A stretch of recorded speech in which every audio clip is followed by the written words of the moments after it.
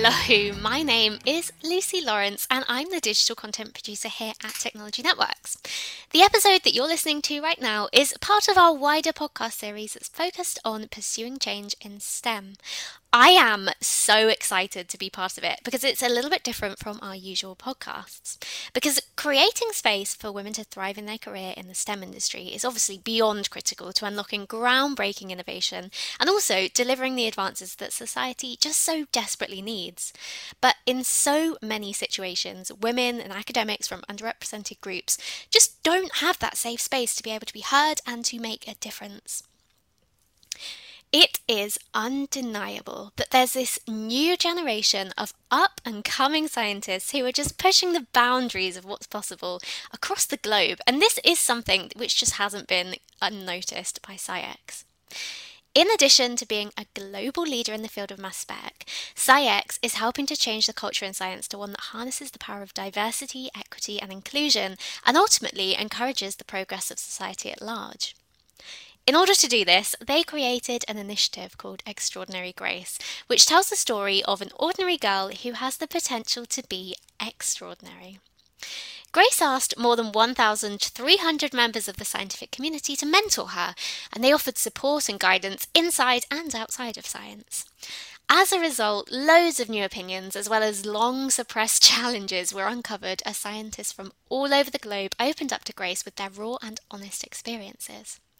From these findings, the change hypothesis was developed to address how to best pursue diverse perspectives in STEM and how to enable change that promotes the scientific progress of everyone. Grace recently presented this incredible keynote talk that explores her findings, and I would highly recommend that you use the link that we've left in the description below to go ahead and listen to this keynote talk. In the episode that you're watching today, we are joined by Sisters in Science for our episode on reacting to bias in STEM. Sisters in Science are three incredibly inspiring women who started an Instagram account back in the January of 2021, and they basically just aim to break stereotypes. They show their daily life as scientists, including the difficult decisions they're faced with, and how they help to normalise common problems in academic careers. Most of all, they strive for a more diverse and inclusive scientific world by inspiring young people to stay in or to choose a career in science. In this episode, they draw from their experiences with activism, as well as from being a mentor to Extraordinary Grace, who established the change hypothesis, an approach to improving conditions and culture in STEM. By listening to this podcast, you'll explore why Sisters in Science made it their priority to confront bias using education rather than anger to empower change in the science ecosystem. As I've already mentioned, though, I'd highly recommend listening to Grace's keynote talk using the description below, as this really does form the foundation of my discussion with Sisters in Science. But without further ado, I am excited that you are about to listen to my interview with Sisters in Science in full. Hi everyone, how are you all? Doing good. We are very good. Very excited. Good. Brilliant. A bit hot because Yes. of the weather, but yeah. Thank you so much for taking the time to speak with us here today. This is a podcast that I've been so excited to film with you all. And for anyone who doesn't know who we're speaking with today, it's Sisters in Science, who are a bit of a big deal over on social media, which is where I actually first found you all, because you're challenging the stereotypes of what a scientist should look like. And let me tell you, I am a big fan. So firstly, mainly for the benefit of our listeners, rather than the viewers who might be able to see you in this clip, can you introduce yourselves if you'd like to start, Mimi? Yeah, sure. My name is Mimi. I'm a PhD student. I'm almost finishing my PhD in analytical chemistry, so in mostly in multidimensional chromatography. And I'm part of the Sisters in Science. Noor? Yeah. So I'm Noor. I kind of finished my PhD. I just need to defend. I focused on multidimensional separations with combination of 3D printing. And since March, I started working as a scientist in the National Metrology Institute here in the Netherlands. Yeah. And last but not least, of course, my name is Lotte, and I am working as a lecturer at the moment for our master's degree Analytical Sciences at the University of Amsterdam.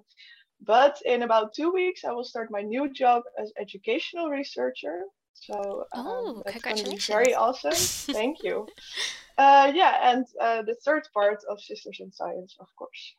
Perfect. And my first question has got to be, since obviously your Instagram page and website were kind of set up because there was a lack of role models in the science world, what were your influences behind you all becoming scientists? What sort of made you want to get into science in the first place?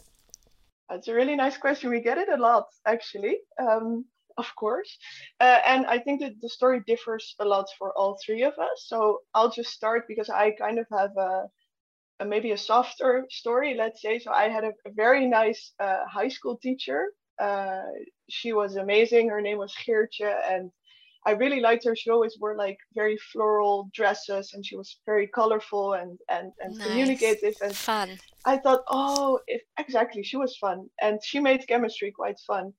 So I thought, okay, if she can do this, then I can picture myself being a chemist as well. And I spoke to her a lot, of course, about chemistry. And when I was in high school, there was this whole kind of promotion for the natural sciences, especially for girls. So I was kind of pushed towards it as well, but I also was very good at it, so I enjoyed it in that sense. But it quite differs from the other ladies. So maybe Noor? Yeah. I had my choice to be a scientist. Well, let's say my choice to study chemistry was because the image was clear. I could Google and I could say to my parents, if you study chemistry, you probably work in the lab somewhere, doesn't matter what application, but the image was kind of clear for them. So that was practically the choice to study chemistry. It's just when I rolled in the whole studies, I realized that the image was not how it was supposed to be. So it made me doubt, but I still stuck with it. Yeah. Yeah, and when I didn't really want to study chemistry or wasn't really interested in science when I started my studies, because I had these stereotypes about what chemistry is like and why you should learn it. I was actually convinced that if you would study chemistry, the only thing you can do with it is to teach other people how to use it. Same, actually. I thought there was like no jobs in it and like, well, very limited idea. So and the more when I started studying, there was this subject that was very broad. So it had a lot of subjects, and one of them was chemistry, and I was really good at it. So I was like, well, okay, I will do it. And then later I will probably go out of it. And yeah, here we are, fourth year PhD chemistry. So that really didn't work out the way I planned. But I also learned a lot about the science field that really made me interested, maybe pretty late compared to other people that are in chemistry. And then kind of going on from that, I guess it's potentially two questions in one, but how did you all meet? And then another thing is, why did you start Sisters in Science? Kind of a two-pronged question here. This is Mimi's expertise area. So here we go. Go ahead and give it to her. Leave it to Mimi. Yeah, so Lotte and I met about 9 years ago when we both started chemistry. So we know when we were babies, we were, I think, I remember choosing chemistry and thinking I will never have any good friends in chemistry because I had these ideas about people doing chemistry. And then the first practical I had was with Lotte. And then I was like, okay, maybe not. So, well, yeah. And also those practicals can be pretty long and tiring. So you really need a partner in crime to get you through those. So yeah, we really found each other there. And over the years, we were of course friends, but we chose different paths in our education. But then I started my PhD, and also during my master's, I met Noor, and she was already doing a PhD where I was doing a PhD. So we met there, and then in the middle of COVID, Lotte joined our group, which was very nice, of course, because she joined, and then we sat together and slowly we started to get this idea that we wanted to do something with showing chemistry to the world. And that's where Sisters in Science was originally intended for. So we were like super cute, taking our Instagram, making pictures of, look, we're in the lab and this is what we do. And I think in the first interview already, we got this like stereotypical questions, and then we were like, whoa, there's a lot more fire in us to break those stereotypes than actually only showing what a chemist looks like. So that's where that story kind of originated from, I think, because we all battled with stereotypes during our career, and then suddenly that all came together in this initiative that we could suddenly really speak for that. So. And then kind of touching on that point, actually, what, if you don't mind me asking, were the stereotypes that you had all encountered? I guess, number one, from others, number two, was there some from within as well? And kind of asking that question to all of you, really. Noor, would you like to start? Maybe Noor can start, Yeah. Should I start? Yeah. For me, the stereotypes within, I will make it very niche in chemistry.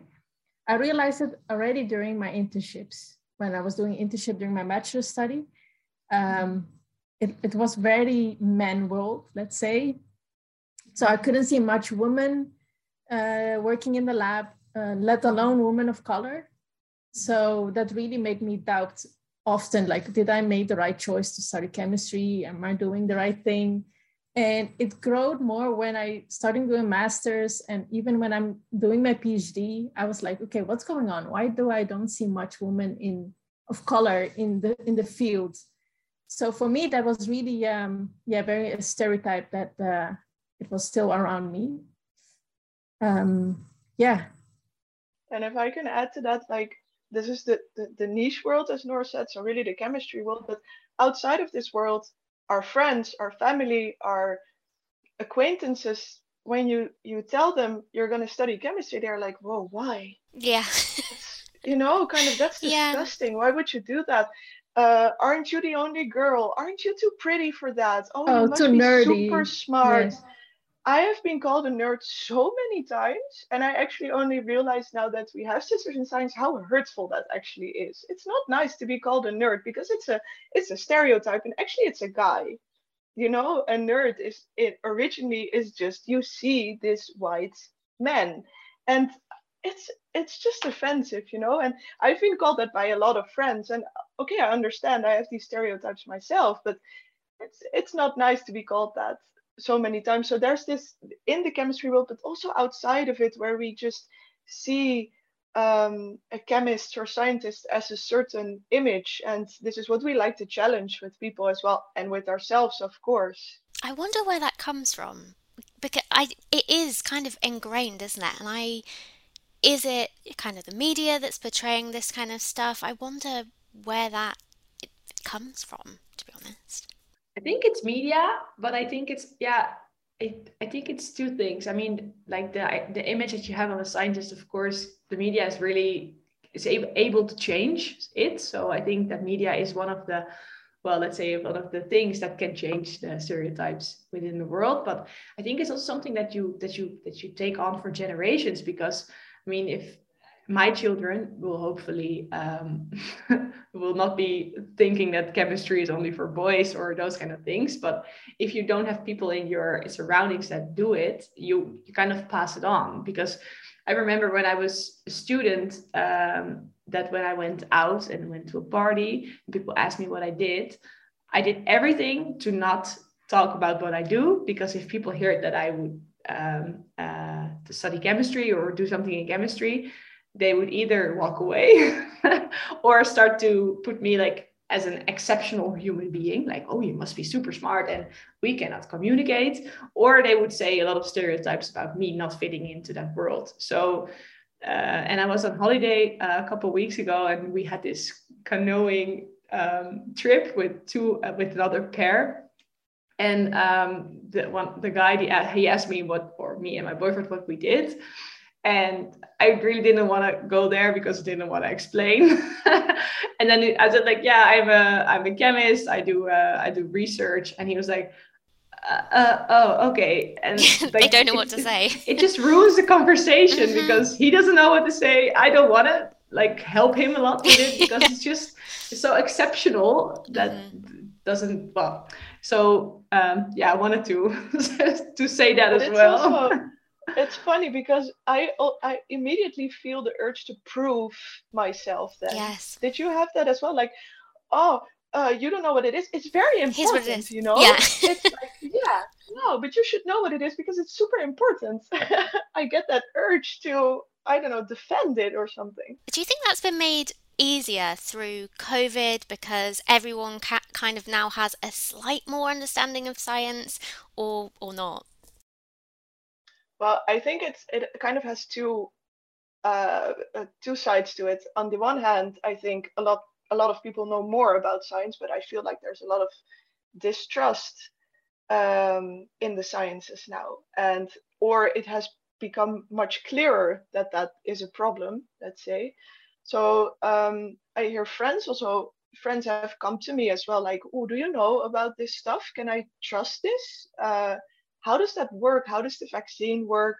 How does this COVID test work? Like, I don't know the details about it, but I maybe have a bit broader understanding of that, as we all chemists do, scientists do.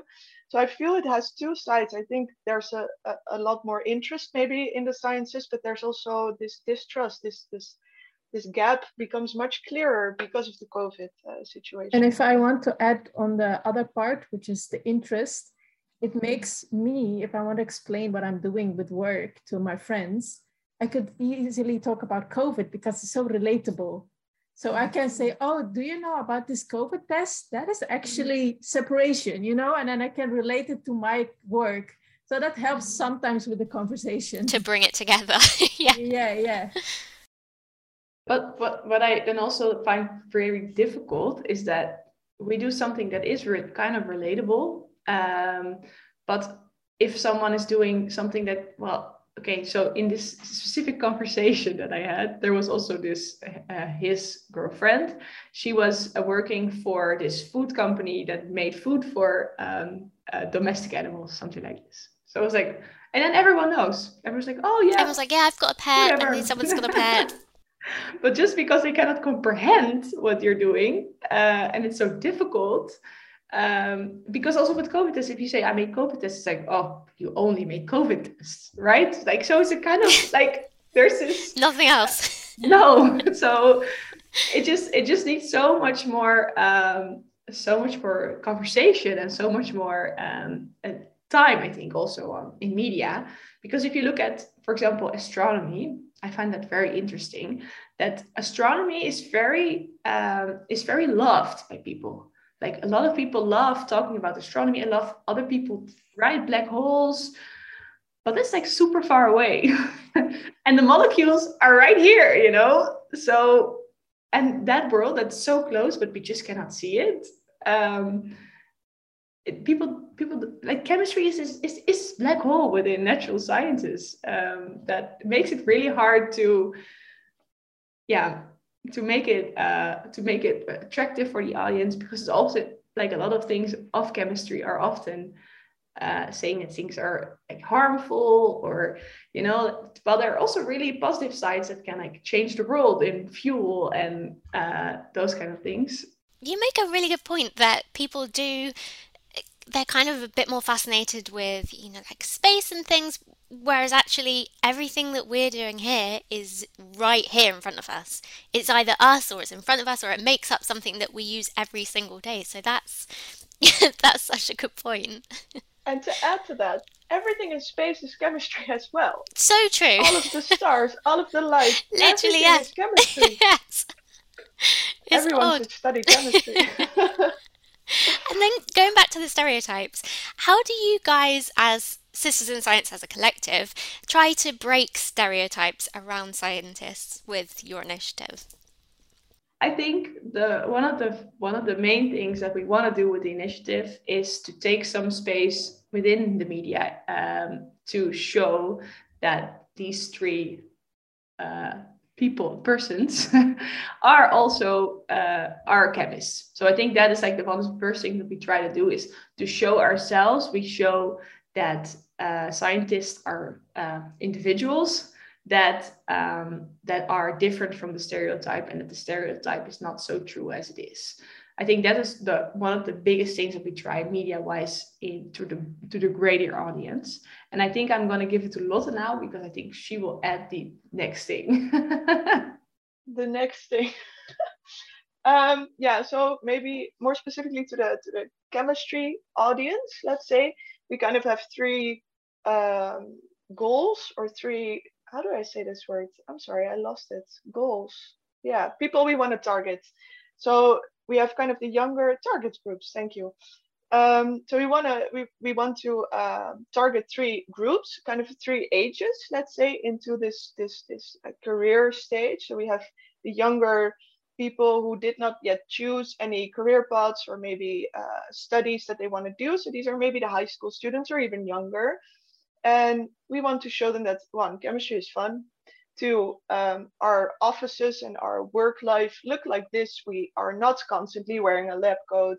We have fun at work. We're not super nerds. We're just normal people. We communicate. We have fun. We have a drink on Friday evening. You know, it's fun to be a chemist. It's relatable. It's relatable. And we also target the group that already decided or chose chemistry, let's say bachelor student, master students, but maybe feel like, do I belong here? How do I go further? How do I go on? I don't know anything about this world that's coming towards me. So for them, we want to explain how this scientific academic career looks like, all of these difficult subjects when publishing papers, when dealing with your PhD, maybe even the educational kind of track that I chose. We want to show them everything that is possible. Also industry. Nora now works in industry. So these are all kind of things that we want to show them, and that there's a place for everybody there. However, here we do not want to shy away from the difficult subjects, as maybe for women it is more difficult to get at the professor level or to get higher up, but by talking about it, we can make it more visible, and we can prepare people for what is coming and what they should expect.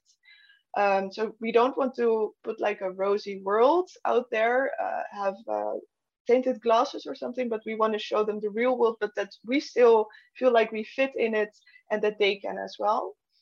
And then the third target group is really the broad audience, right? We just want to show people that we are here and we are chemists, and that people should change or at least become aware of their own stereotypes revolving around a scientist. Mm-hmm. I love that. Yeah. Wow. Yeah. It's that was actually really like powerful. now you're saying it, you're actually describing like maybe even the several stages of grace, right? Like,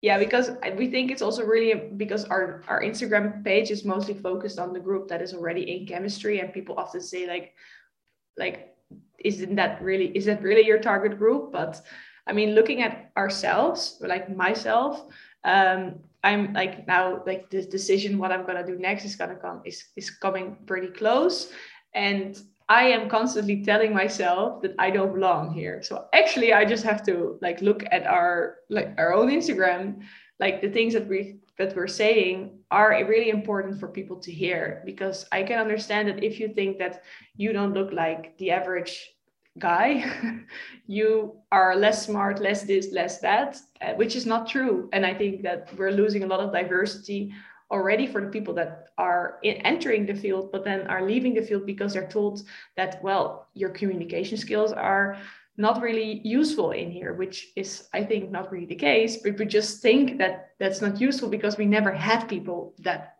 had those skills. So yeah, that. I love that. And I think your Instagram and your website are so important, because I'd seen a quote somewhere that said, if you can see it, you can be it. And that literally is you guys. That is what your Instagram is for. And I think it's so important. Thanks a lot. That means a lot to us. It's no problem at all.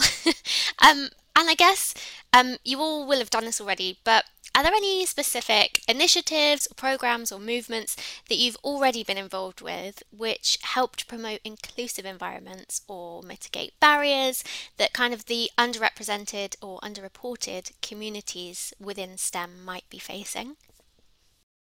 Well, there are a few, I think, on a very local how do I say that, local level, we're making kind of tutorial videos for high school students with the Royal Dutch Chemical Society, the KNCV in Dutch. Oh, nice. So this is an initiative by the Royal Dutch Chemistry Society, the KNCV in Dutch. And they have this website, which is called the Vraagbaak, where chemical volunteers, answer the questions from high school students. And we're making of very difficult subjects. Let's say we make short tutorial videos where we explain these topics. And in September, we have a new run of these videos coming up, where we also, of course, we present ourselves as chemists and we say we are chemists as well. So that kind of breaks the stereotype again. But in Holland, a lot of the tutorials or the bijles, I keep losing tutorials. No, it is tutorials. Yeah, homeschooling or extra additional lectures for the students. They are not for free. They are actually very expensive. So a lot of parents need to pay money to have extra help for their children. And this kind of this social economical disbalance, this gap between in money is really causing a lot of inequality for the students. And we feel like offering this for free could really help students who cannot afford this extra help. And that's why this is one of these initiatives on a very local level that for us helps to get more diversity and inclusion in the STEM sciences. Yeah, I think to add to that, like because of this extra teaching and tutoring going on in the Netherlands, like we have this like shadow education that people that are rich do get better grades. But chemistry and physics and mathematics, they're often the subject that students struggle with the most. So they're often the subjects that people do tend to get these extra lessons for. So then you really, this balance only gets worse if you look to chemistry. And if those people are told that they are not good because they just had a difficult teacher, like they didn't have a good connection, but whatever, then these people will not choose to study chemistry, because why would you choose a subject that you're told that you're not good at? So as Lotte said, with this we can really we hope to really help those students that fall between these institutions. How did you guys get involved in that? Did you reach out to them, or did they reach out to you, or had you kind of seen it and been involved? Yeah, so what happened is that we already had some ties to the Chemistry Association before, and they were busy with the Vraagbaak, so the place where the people could post their questions. And we sat around the table because we really felt that we could do something for each other. And then we started this conversation, and I remember it because it was it was a Zoom call, because everything was on Zoom those days. But we were all like, we heard like so many things about inequality, and that people were, almost wanted to promote the things that were making this unequal world. So we got so passionate, like, oh, we really, really want to do something about this. We really want to, use our time for this. And that's kind of how it happened. So they already had an idea, I think, but they were looking for the face, and we could be that. I love that. Moving on to one of the next questions I have is, and I know that we've already semi-touched on it, have any of you come across biases in whichever form they may come throughout your STEM journey? Yes, let's start with that. I would just want to start with some that I found within. Because I feel like we encounter biases from outside, from people looking at us, but I also found in our journey from Sisters in Science, I found a lot from within, because I feel like when we talk about biases and diversity and inclusion, we need to be reflective about our own biases. And I've come across many of my own. When we are at Science Park, there are not a lot of people wearing a hijab like Noor. And this is a bias that I unfortunately have myself, but I've become very aware of it, that if I see someone with a hijab, I think of Noor, because that's my image of a hijab. It's Noor. So this is something that I've become very, very aware of myself, and I think it's important to tell these type of things, because we promote diversity and inclusion, and we are against biases, let's say, we are against these stereotypes, but we all have them. It's perfectly okay. It's perfectly normal. Just become aware of it and try to act in a different way and talk to people about it. Let's create the safety to talk about it, because we feel that that's very, very important.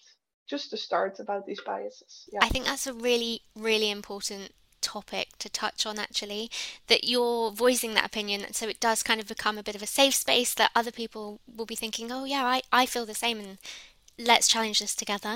I love that. Yeah, I think what Lotte is saying is really, really important, because it's not that we're, as Sisters in Science, pointing our finger towards people that have bias against us or those kind of things. And the fact that we're called Sisters in Science is just because we are 3 women and we feel connected through science. But we don't really, we didn't really start this to promote hard diversity only for women or those kind of things. Well, I've encountered some things that I think are still not comparable to things that other people experience, because besides the fact that I'm a woman, I'm still ticking a lot of other boxes that make me more privileged than other people.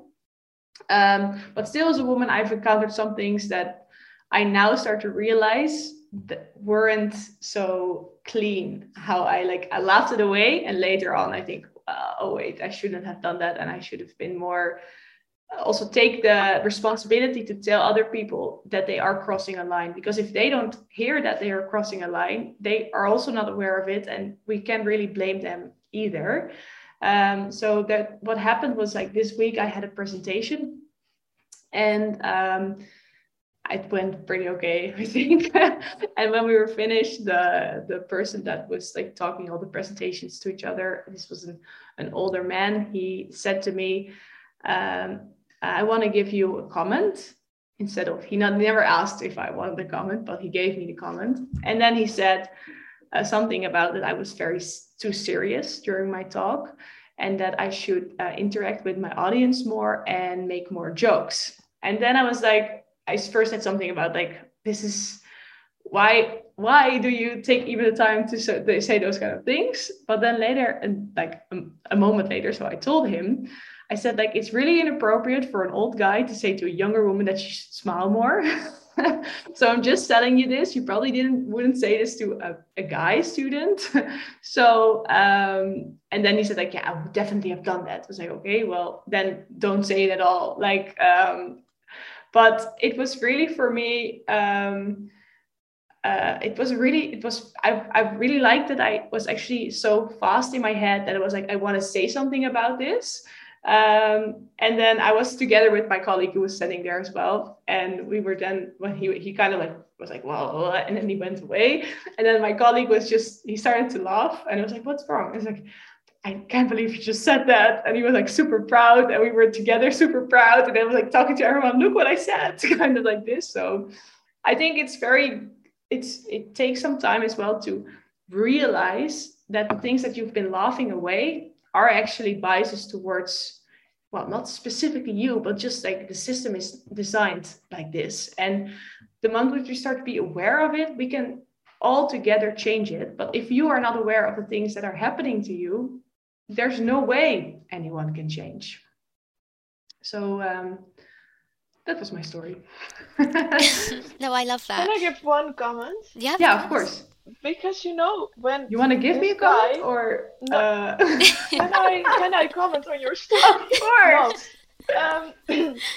When he would have said this to a guy, I bet that he would have said, "You are very serious. I really like that. That's really professional of you." It would have been delivered in a completely different way. I think he felt intimidated by you. Yeah. And I hope so, yeah. Mm-hmm. Yeah, I felt like a bulldog and I loved it. Yeah. But it's great that you could respond in the moment, because we with the sister, with the three of us, we often have situations where we are put into this stereotype again. We once had a picture taken for a newspaper, and they asked us to bring out our lab coats and glassware. And we really needed some time to kind of think this through. Like, the first thing in our heads was like, yeah, of course, because we'll be in the newspaper and they need that. And then we kind of reflected on it, like, no, because this is not the message that we want to say. It's sort of feeding into it, isn't it? Yeah. And this was a moment where we could reflect on it, but there are many moments where we're on stage like that happens, and we don't have the time or space or safety to respond in that way. So I really compliment you, Memes, on being able to respond in that way. I think that one moment on stage is also, like, I think worth mentioning. We've created this story about our Grace. She's called Sarah, and in this story we present the world where she lives, where there's no stereotypes. And then we kind of channel back, and then we tell something about our initiative. And this is like, it's almost like theater, because we're doing it together, we're alternating, and it's really imaginative. And when we were done with this presentation a couple of weeks ago, the presenter, or the host, he came on the stage and he said, were you nervous? And we were just finishing with our presentation, and he really made us so small, like, the cute little girl's so nervous, instead of, wow, what a good presentation. It was the first thing he said. And that in that moment, like, we were also the three of us, we kind of like went inside. We were overwhelmed. We were overwhelmed. Yeah. And I got so mad afterwards that I still think, like, I wanted really to tell him that is really not appropriate, and that he shouldn't have said that, especially not in front of a complete audience that suddenly, they kind of like, because we lost all of our kind of performance. Let's say we had this amazing performance. It was about Sarah. It was about this girl. It was not about us. And he made it about us in a very negative way, like nervous little girls on a stage. Well, we present a story so much bigger than that, and we kind of want to say it's bigger than us. It's not about us. It's not about our nerves, about how we look, about what we want, about what we feel. It's about this whole world. And he just made it in one sentence. It was gone, and that's such a waste. And it's very confronting that is what you're also striving to remove from the world. That you give a story, and then suddenly you're like, okay, this was exactly why we gave the presentation. This is exactly the reason why. I think it's so important that you guys are talking about it as well, because I myself personally, when I was in the lab, very similar situations to you guys, where I was giving a presentation, and then afterwards someone came up to me and commented on my voice and said that my voice was too soft, and maybe as a tip, I should try and be more like a deeper tone in my voice. And number one, I was thinking, this is how I talk. What would you like me to do about this is that? Me. Number two, this is the problem. But I think there's going to be so many people who are in very similar situations to the ones we've just discussed, that seeing you guys together, listening to this podcast, the whole situation, are going to feel so much more empowered to be able to, number one, if someone says something like that to them, to kind of understand it, digest it, see this kind of, the whole Grace initiative, to kind of say, that's something that we're challenging at the moment. This is the reason why we're doing it. And it kind of gives them that kind of encouragement, I think, to move through it. Yeah, and to add on this, I think I have a similar example that I can show, tell. Someone told me that I was introducing myself, was like new group. I think it was like high school student or something. And someone told me, like, you speak very well Dutch. So first time I heard this, I laughed it off. I was like, thank you. But then I went back home. I was like, wait a second. That's not a compliment. That is actually very offensive to say to someone who grew up in this country, being here as a child and grown up, and then saying, you speak good Dutch. But I was like, you know what? The next time someone else will tell me, which I believe it will happen, and it happened, I will say something else instead of laughing it off. So it happened to me when I started to work the very first day. And someone during the lunch break told me, he said, "Oh, you speak very good Dutch." I was like, in my head, I was like, not again. But then I replied back to him, "You too." And he was like, "Wait a second," which was, I was so proud of it. But then I was speaking to a friend and she told me, said it was a good response, but maybe you should have explained to him why this was actually offensive to say. And in my mind, I was like, you're right.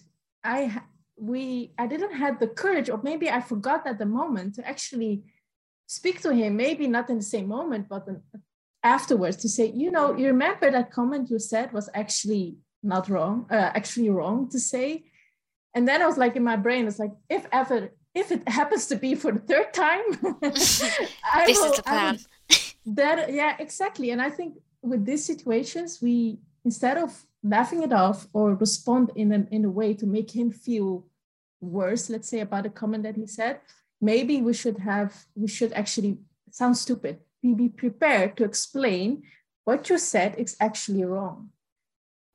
And also like have a conversation, right? Like it's really not about like you're completely attacking. 100% wrong. Mm-hmm. It's just like you probably Educating. come from a place, educating, exactly. And I do want to, like, if people listen to this and they will hear this and they feel understood, then I do think, like, don't blame yourself if you don't respond, because it's really understandable that you don't respond, because in that situation it can also be very unsafe to respond or feel very unsafe to respond. So but I do hope that people, when they hear this, they will start to realize those things are not okay. So just have an explanation, at least in our own heads, why we feel a certain way about certain things. So, and then like try to create a space where it is safe to reply to those people, especially in a conversation way. But we've also come a long way to understand. Sorry. That's what I wanted to say. It takes a lot of time. We've been into this for a year, more than a year now, and we've been like very intensively working on this, and we're still far away from there to comment on these things in the moment, in the right way. It's a process, and it's really a learning process, and you really have to challenge yourself to see these biases, but also reflect on your own. That's very important. And you can create the safety with that to talk about these things, because we're not perfect. Nobody is perfect. And we shouldn't want that as well. Absolutely. One thing, touching on the bias again, that I certainly have seemed to find in STEM is funding bias, which I'm sure many people who are listening along to the podcast can also relate to. So really what I wanted to ask you guys is, what suggestions would you provide to people from underrepresented communities that are looking for those funding opportunities?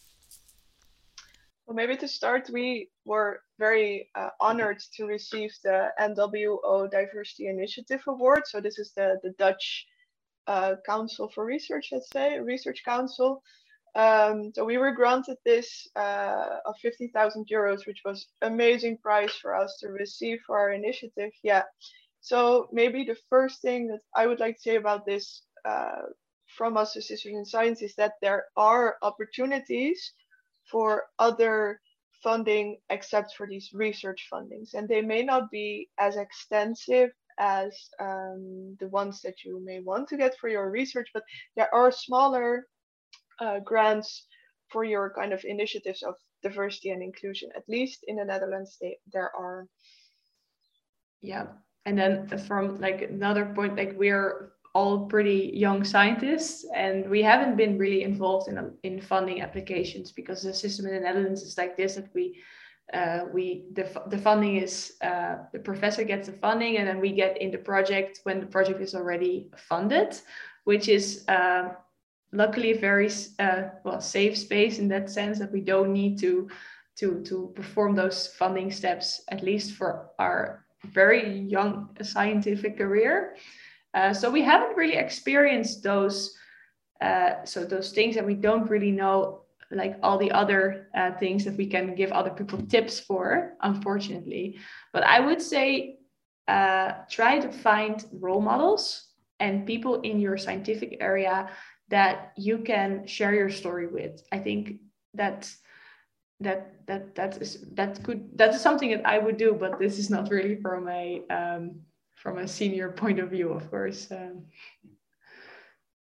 And then finally, one of the final things I have to say is if each of you got the opportunity to speak directly with someone like Grace, what message would you give to them?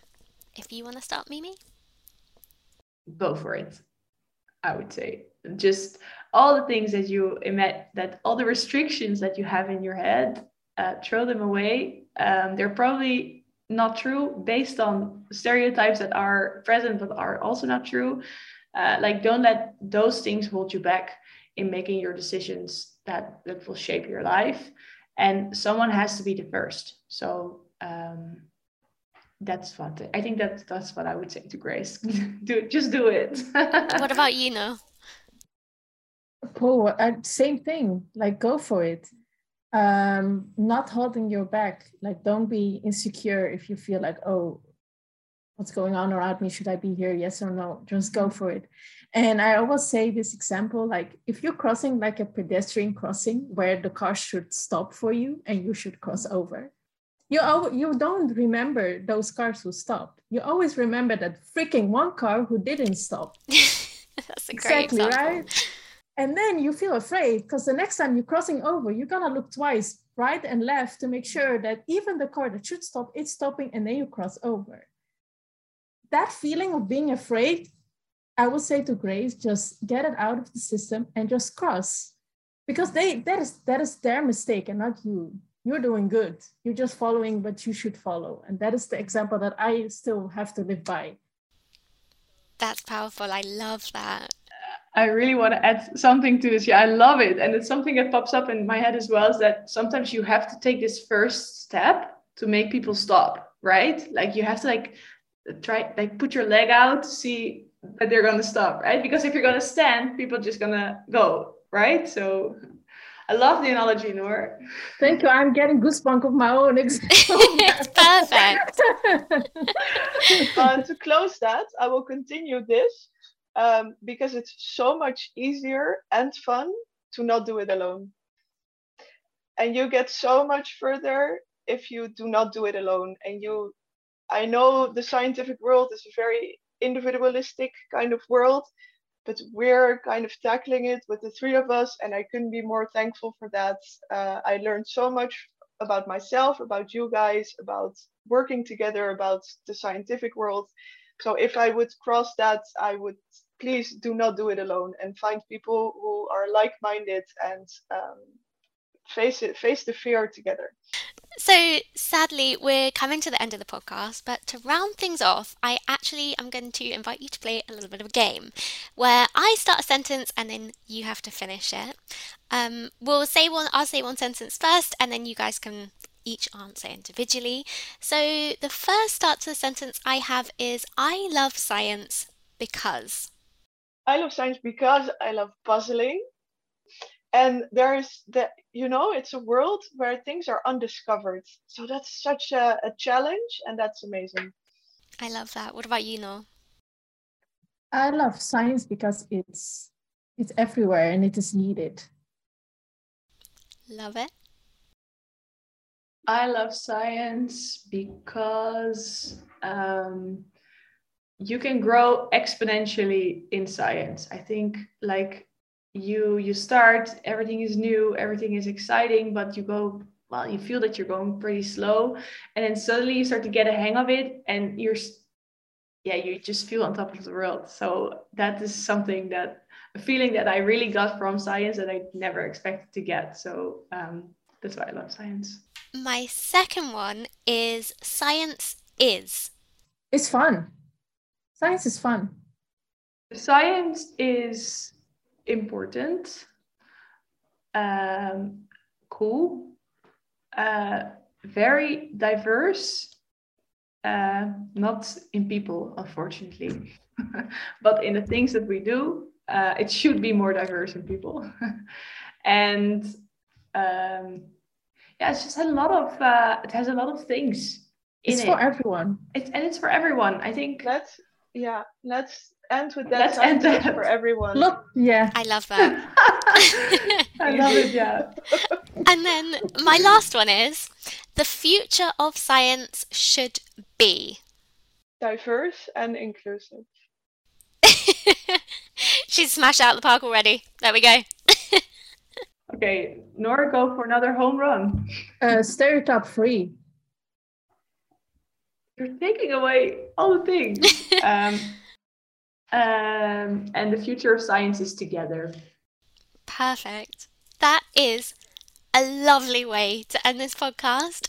Thank you so much for taking the time to speak with me, joining the conversation that's really changing the future of science. It's been an absolute pleasure. Thank you for Thanks a having lot. us. Thanks for Yeah. having these wonderful conversations and for the safe environment. Thanks for listening to this episode, and a special thanks to Sisters in Science for what has to be one of my favourite podcasts to date. And of course, thanks to the Extraordinary Grace campaign. We hope you enjoyed listening, and if you did, be sure to 1, listen to Grace's keynote, which is linked below, and 2, make sure you subscribe to Opinionated Science so you can join us again very soon.